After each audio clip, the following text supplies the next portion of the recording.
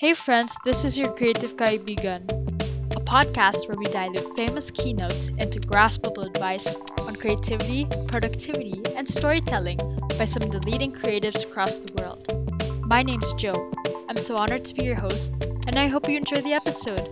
Let's start the podcast.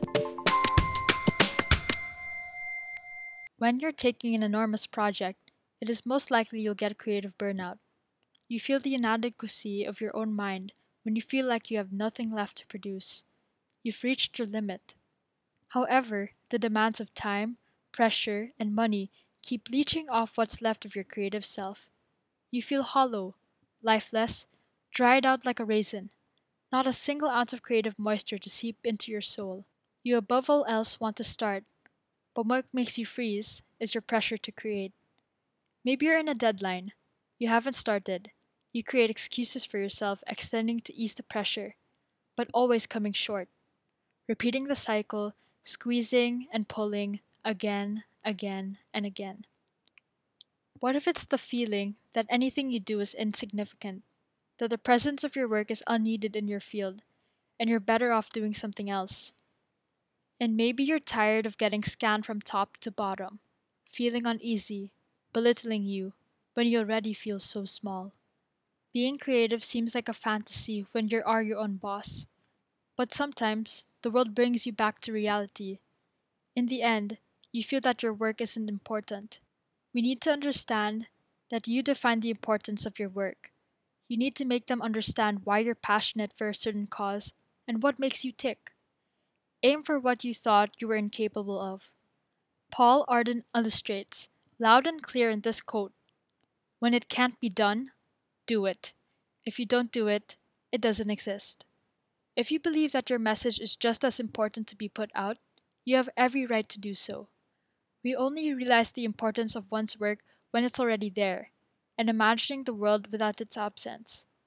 Ask yourself, if this wasn't put into fruition, would your reality be any better without it? Amid creative burnout, take time to step back. Ease the moment. Go back to the creative process if needed and incubate your ideas. Let them seep into your subconscious before acting upon them. You need to be self aware onto where your process is at, where you have to achieve, and not forgetting one's mental state. If you're feeling these symptoms, yet are not sure if you're in a state of burnout, here are tips from Kylie Rodriguez Cairo on 8 signs you have creative burnout and how can you fix it. When you feel that you're doubtful of your own capabilities, remember that you may need some time to look back, whether that's the lack of imagination or time to practice on your skills. This could be a form of perfectionist tendencies. Know that the goal is not to rather be perfect, but to be the genuine expression of yourself. So if you're feeling at the point of always criticizing your project and are unable to work, you need to step back, reframe your thinking.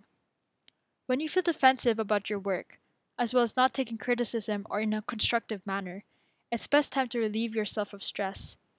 We are usually defensive of our work due to serious doubt. So by pulling off some steam, you can get back to your creative juices. Acknowledge the stress and your creative confidence to take risks shall follow. Or this could be moments when you feel in the middle. Maybe it's your personal problems that may have translated into your work. Ease the tension in your other parts of your life. Make your family and friends smile to translate productive energy and even inspiration towards your craft. If your creative burnout is much worse, you may even attract physical symptoms like headaches, muscle, and stomach pains. Make sure to pamper yourself occasionally. Take a stroll, have a cold shower, or do what you please to ease the tension. Take creative burnout seriously. It may even lead for you not to enjoy your art anymore.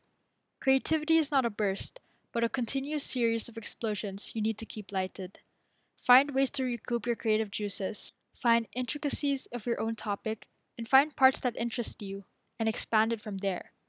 Ironically, if you're feeling temperamental because of your creative burnout, a study from the Scientific American suggested brainstorming in an unstructured manner can be consistent to creative problem solving. Rodriguez Cairo suggests that it all depends on how you harness those feelings, and ultimately, it may help you in your craft. In the end, creative burnout is necessary for the process of the creative path. It is the outcome of continuous hard work. Do as you must, recoup, and follow your own method. Just always make sure to get back in the game. Hey, it's Joe. I hope you liked the creative advice today. Please check out the creative works featured in this episode. Now make sure to turn off your phone, use what you learned today, and do something creative. Hope to see you in the next episode.